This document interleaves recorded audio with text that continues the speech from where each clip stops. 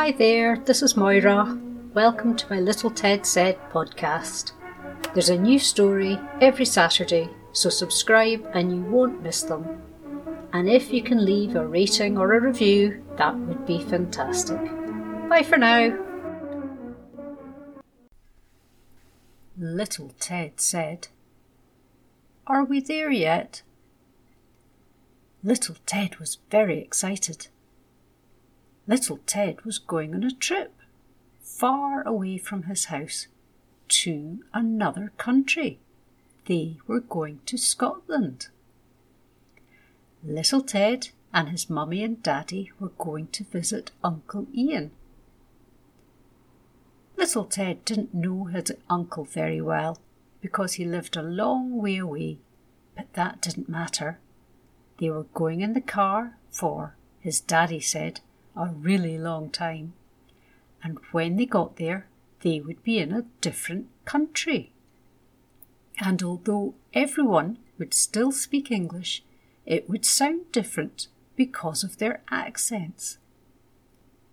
"Now, before we set off, Little Ted, have you got everything?" his mummy asked. By which she really meant was, did he have Fluffy, his favourite cuddly rabbit, who went everywhere with Little Ted? "Yes," Little Ted said. "Fluffy is very excited to be going too. Look, he's bouncing with excitement." "All aboard then," said Little Ted's daddy. "Let's get this show on the road." And they set off. That had been hours ago. So far they had stopped twice.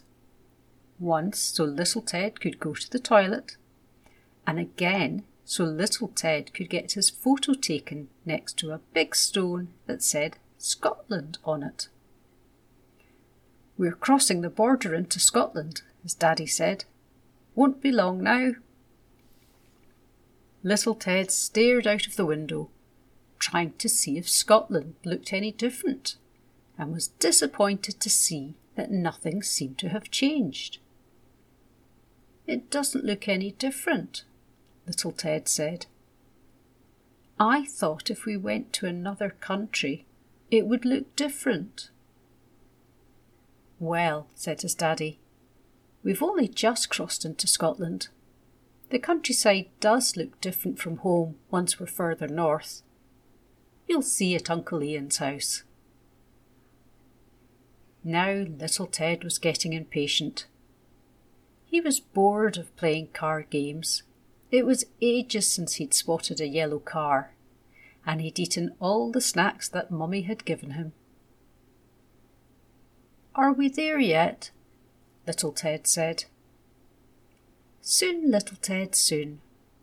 Why don't you sing a song? Can you remember the words to Incy Wincy Spider?" Little Ted did know the words, and he sang it to himself a few times while doing the actions of the spider falling down the water spout. "Are we there yet?" Little Ted said.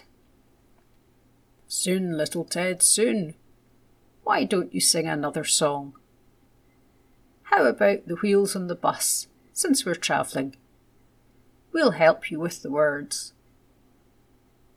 Little Ted, Daddy and Mummy sang along, and Little Ted did his best to do the actions while strapped into his car seat. His daddy made up lots of silly verses about grannies knitting and babies crying until finally it was finished. "Are we there yet?" Little Ted said. "Almost, Little Ted. We are almost there. In the meantime, see if you can spot any animals out of the window." Little Ted played along, but he soon became tired of looking out the window. "I'm bored. Are we there yet?" Little Ted said. "Yes," said his daddy, as he turned into the driveway of a white house. "We are here at last. Now, let's go and see if Uncle Ian remembers you." A big man with very little hair came out of the house to greet them. "Hello, little Ted," said Uncle Ian. "Did you have a good journey? And you've grown so much since I last saw you. You'll soon be as tall as a Highlander." "Hello, Uncle Ian," little Ted said shyly, and he giggled. "You talk funny." The end.